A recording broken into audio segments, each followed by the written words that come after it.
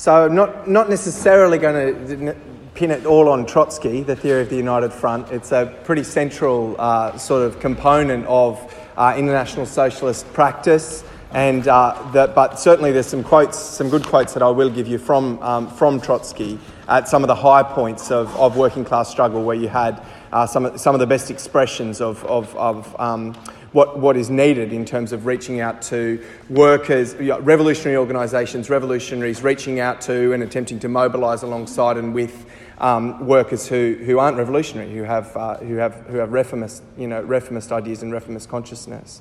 But just to start, I thought to start it off, I'd say there's a big contradiction, I think, between two of the main ideas of Marxism, that we hold to. Two of the main sort of tenets, I guess you'd say, of Marxism that we hold to. The first is that the ruling ideas are the ideas of the ruling class. That mainstream ideology that exists out there in society, it exists, and it's so strong, it's pumped out through the education system, the media, etc., because it serves the interests of the capitalist class. It's an expression of their worldview. It justifies the operations of their system. So on the one hand, the ruling ideas are the ideas of the ruling class. And on the other hand, we're calling for a socialist revolution, whereas Marx says the self-emancipation of the working class is the act of the working class. It's not something that's done by anyone else. Workers will themselves, smash capitalism and establish a new society. So how do we reconcile this contradiction between, on the one hand, we say everyone out there, is walking around with this dominant ideology in their head, which serves the interests of capitalism, and on the other hand, these people are going to liberate themselves. The working class is going to liberate themselves. And that's where it really comes into discussing, I think two of the central sort of strategic tasks of socialists is firstly building a revolutionary party, and secondly building united fronts for struggle to overcome that contradiction. So the first thing to look at, this idea that the ruling ideas are the ideas of the ruling class. I've gone over what that points to. Most people do accept the ideas that justify the operation of the system. So say, for example, nationalism. All the time we're fed nationalism constantly. School, the media, whatever it might be. The idea that we all as Australians have got some common interest, that there's a national interest, that we're all in it together in some way. This is a bourgeois idea. This is a ruling class idea. This is a reflection of their need for a nation state, their need for a national coherence in a block of capital that can compete internationally, for a nation state that can project their ideas, internationally, but it's accepted by people. The idea that the police, just exist to protect, order, protect civil order, make sure that we all get on, that we don't murder each other, that people don't break into each other's houses, that this is the sort of the function of the police, is just to ensure the smooth operations of the system, whereas in reality, the police exist to protect private property and protect, capitalist social relations, as we know it. And a lot of the time, people's actual experiences of the world reinforce, these dominant ideas. So say, for example, the idea that human beings are inherently selfish, are inherently competitive, that we're going to want to dominate other people. That this is somehow, inherent in our human nature. This is how you get ahead, is by being ruthless and trying to assert your interests. And this is some expression of human nature. Well, on the one hand, this is people's experience of life under capitalism, life in a market society where there is a dog-eat-dog reality to the world, where it looks as though the fact that someone else is getting a job means you don't have a job, the fact that someone else is getting a house means you don't get a house, where if I can maybe be better friends with my boss, I'll be less likely to get sacked because someone's got to be sacked. Like those sorts of ideas become common sense because it's the reality of the world that you're interacting with. But on the other hand, people have plenty of experiences in their life which actually contradict the mainstream ideas. The strength of dominant ideology. Nationalism that I discussed before. I mean, people will meet people from other nationalities all the time and realise, actually, this is a good friend of mine, I've got a lot more in common with them than I might have with some other Aussies, etc. But even more powerfully, in terms of, a challenge to the system, or ideas which can actually challenge the system, is people learn through struggle, the way that, those ideas are actually, in many ways, against their interests and are being used against them, and that there's an alternative perspective about how they might be able to advance in the world that's about being part of a class, struggling as a class, etc. So the experience of actually, fighting against people, being sacked at work, by going on strike and winning those sorts of struggles, fighting for pay rises by going on strike and winning for those sorts of struggles, you can come to recognise, the power, of working class action, is a far more powerful force actually than any little individual initiative you might take to try and get ahead, of another worker. The development of those sorts of ideas, this is what we call a contradictory consciousness that's held by most people, in capitalist society. On the one hand, constantly being fed the dominant ideas, constantly coming up against, the limitations of the system which reinforce those ideas. On the other hand, having a whole other experience, of life, and particularly, as I said, for many people through history, and working class people through history have had histories of struggle, that they hold to, and that they can point to. And we call reformism is the expression of those contradictory ideas. On the one hand, recognising actually there's a hell of a lot wrong with this system and I'd like a whole lot of things to change, and on the other hand, actually accepting the general setup of the way that society operates. So something might be wrong, but if we're going to get changes, it's going to have to happen within the limits of the system. I forget the name of the theorist, but I love this quote from a Marxist theorist who says, for many people, it's easier to imagine the end of the world than it is to imagine the end of capitalism. Like you just actually can't see, for many people, the possibilities of the actual fundamental transformation. It's presented to you as being that there's this, political process that we can vote, or, we can have some sort of small political change that might ameliorate some of the problems that I've got with the system, but can't see, the need for, that far more profound transformation. And as well as that just general reformist consciousness that comes from daily life in capitalism, you also have, through the emergence of capitalist society and the struggles of working class people, the development of trade unions and a trade union bureaucracy, which embody, in far more material ways, those reformist ideas and that reformist consciousness within organisations of the trade unions, which exist. On the one hand, they get their power from working people actually organising collectively. In the final analysis, they get their power from, the capacity of workers to strike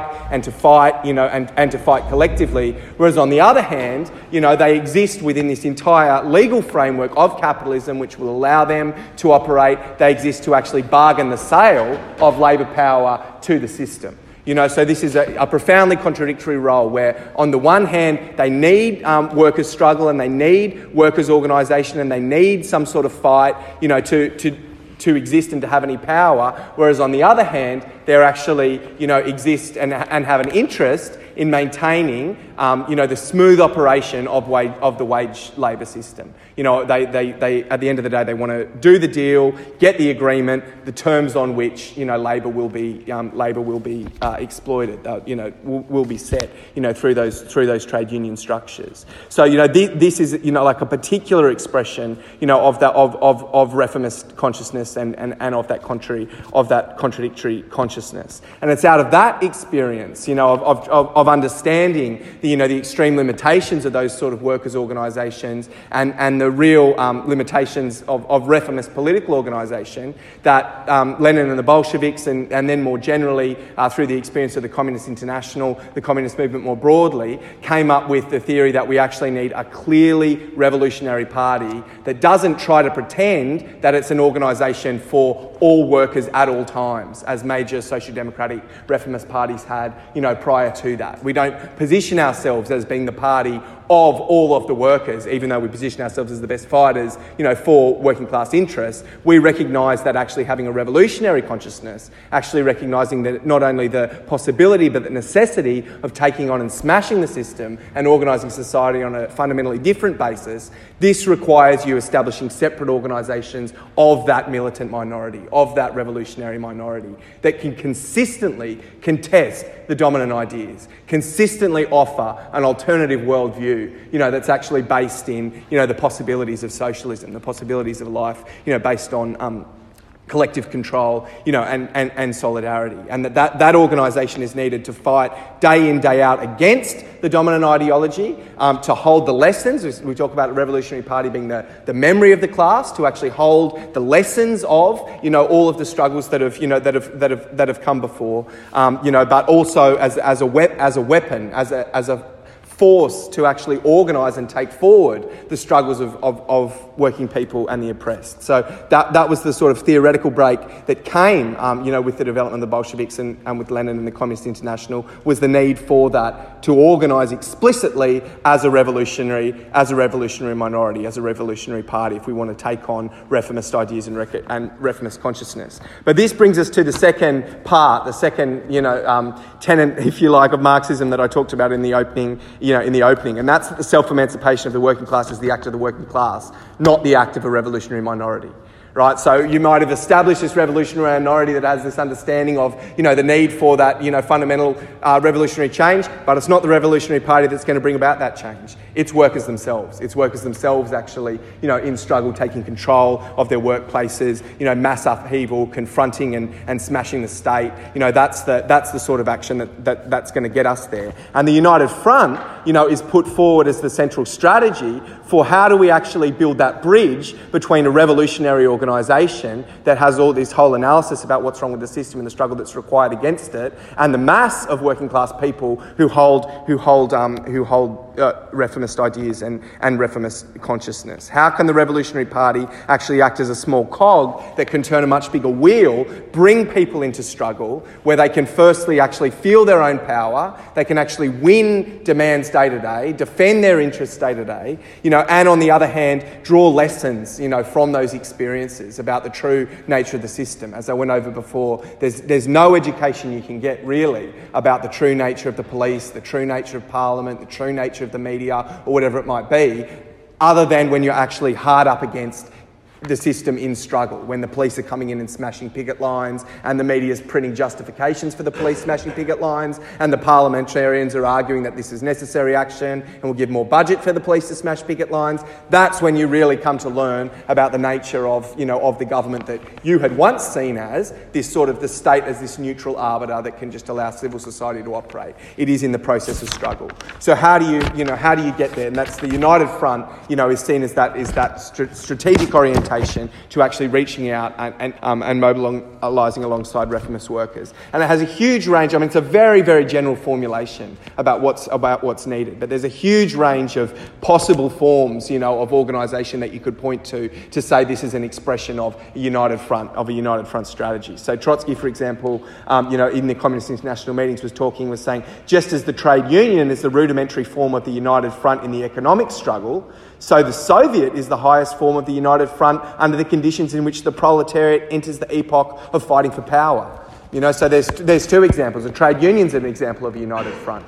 Trade unions have got revolutionaries in them. Not very many these days, but got revolutionaries in them, very often the best militants, some of the best activists, agitating for the broader, changes are revolutionaries, but of course, vast majority of workers who are in trade unions are, have a reformist consciousness and hold them there. But together in a trade union, you can formulate programs for action, you can struggle together, you can fight together, you can agitate, to push the boundaries of what people have thought is possible. The Soviet was also understood, even though this was an organ of revolutionary power power that actually smashed the state in Russia, the capitalist state, and became itself an organ of workers' power, a workers' state. This was also conceived of by the Bolsheviks right up through to the insurrection, actually, as a united front, where there's a very furious argument saying who is actually going to take power in October of 1917. Will it be the Bolshevik Party, or will it be done in the name of the Soviets, where you had, other reformists, Menshevik and other sort of tendencies that were involved in that process. But it wasn't really theorised as, in this terms of a united front, sort of at that point in 1917 when the revolution happened. You had, in that period after the First World War, this enormous surge forward in a revolutionary wave in Europe.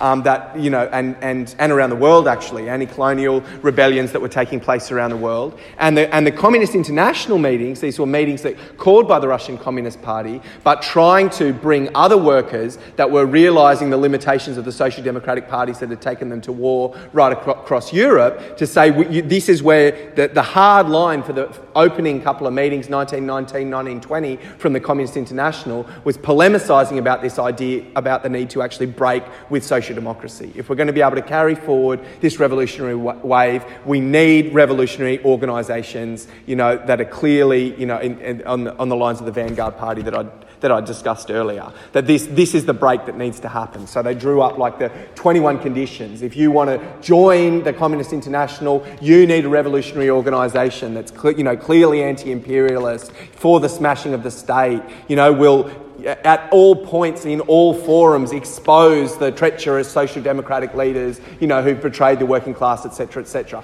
This was the thrust, if you like, 1919, 1920, through the Communist International, was that first side of the equation, the importance of the Revolutionary Party.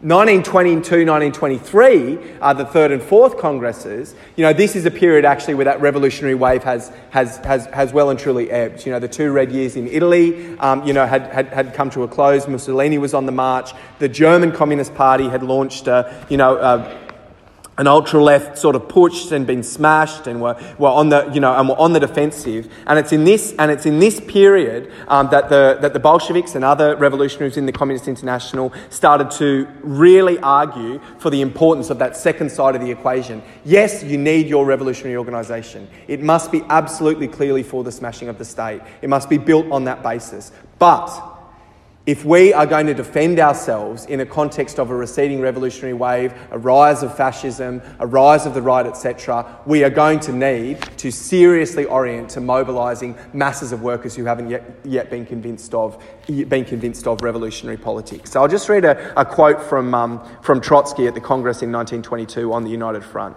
He said, "If the Communist Party had not broken drastically and irrevocably with the reformist Social Democrats, it would not have become the party of the proletarian revolution. It would have forever remained a parliamentary safety valve attached to the bourgeois state. Whoever does not understand this does not know the first letter of the ABC of communism.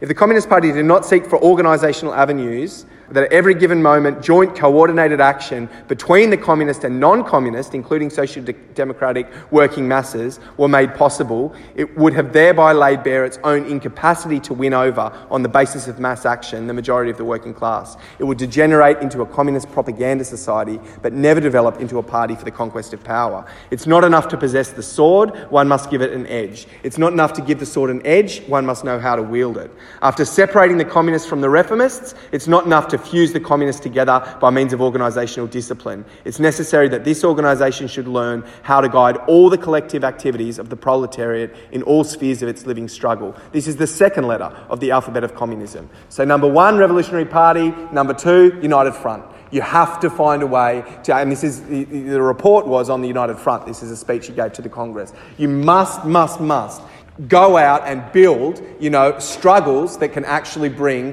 reformist workers into action. And at that point in time in Europe, you had mass social democratic parties and mass communist parties. And a lot of the way that people discussed how we were going to get these united fronts was to appeal to the social democratic parties to enter into formal agreements around demands for struggle that both could agree with. So, no cut in wages, action against the rise of the far right, etc., etc. Basic things that everyone could agree with. Right, let's get together and get out on the street and fight for these. And then there was a struggle that was waged workplace by workplace, factory council by factory council, etc., to try and convince social democratic parties and social democratic workers to come in behind, these United Front initiatives. So that was like one particular time, and there's a whole story about what happened in the 20s. This is actually very, very successful. The German Communist Party recovers enormously from about 44,000 members in mid-1921, up more than 200,000 by the end of 1922,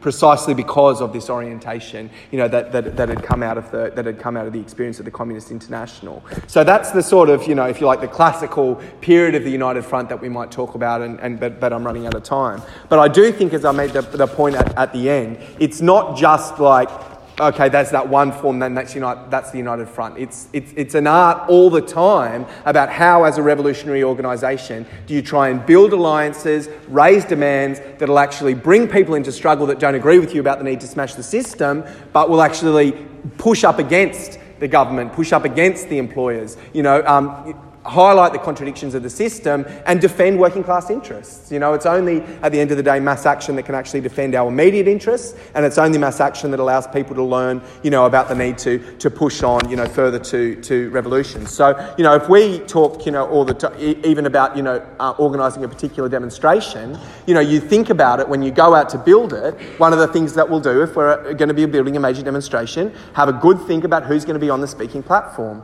And it's not just who's going to get up and make the most fiery speech against this policy or whatever. We think very consciously, how can we actually make sure that there's organisations that are represented on this platform that will make it more comfortable for workers that might be looking at it, or people that might be looking at it as a bit radical as this demonstration, I don't know about the people organising it.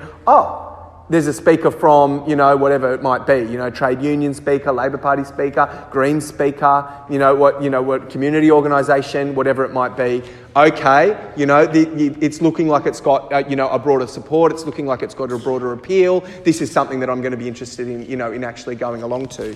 So that's one thing, seeking endorsements for organisation, for demonstrations. We'll go out and try very, very hard to convince, union branches, political, other, more mainstream political groups, but, also, as I said, community organisations, NGOs even, sometimes or whatever, we can endorse this demonstration to show, to show people that it has broad support, and to bring people into struggle.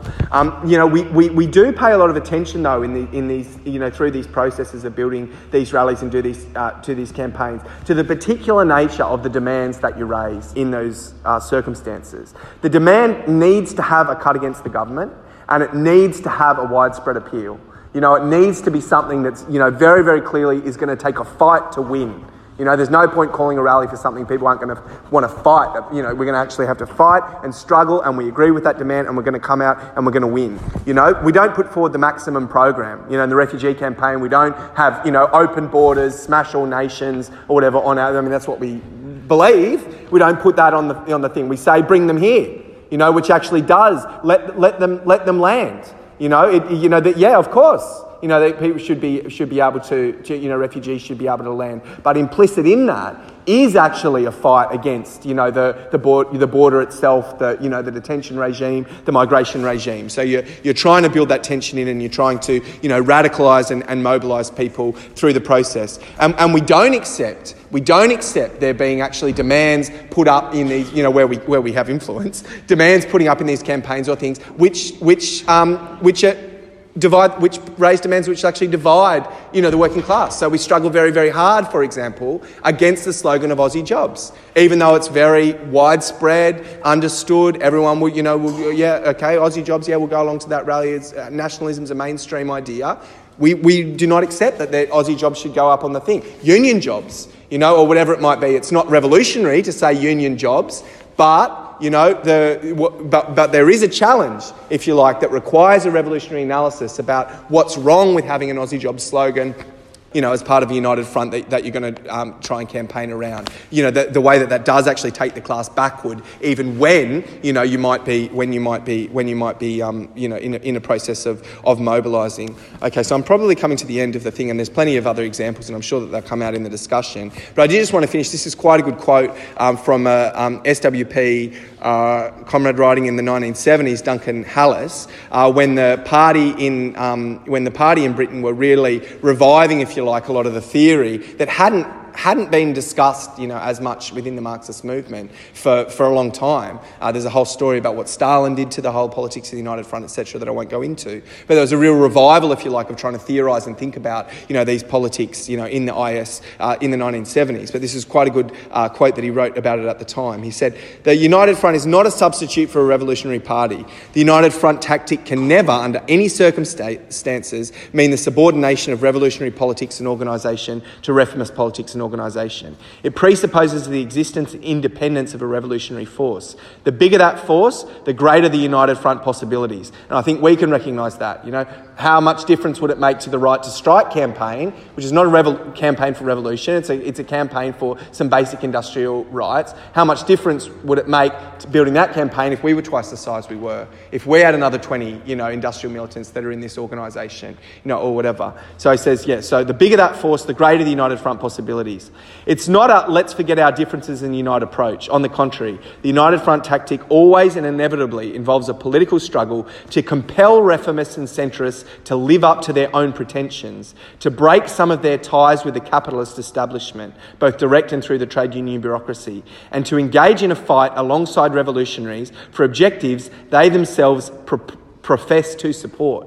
And I just wanted to finish on that because I think that that's also, quite an important point, is that, very often revolutionaries and reformists will have agreement on demands. Change the rules is a very good example. For example, we could all agree, for example, about the need to scrap the penalty rate cut. Okay, but it's quite different about how are we going to scrap the penalty rate cut between a reformist approach, the approach of the trade union bureaucracy, which sees it pretty much squarely in electoral terms. We'll go out, we'll campaign for the election of a Labor government who can reverse the penalty rate cut, versus us who say, actually, what's needed if we're going to be able to seriously defend the wages of low-paid people is an industrial campaign. We need strikes. But every little thing that we do going around trying to move the motions in the union branches, etc., to call for self-activity. We want delegates meetings. We want demonstrations. We want mobilisation around these demands that you're all saying you're supporting. You're putting memes out and this and saying, change the rules. Great.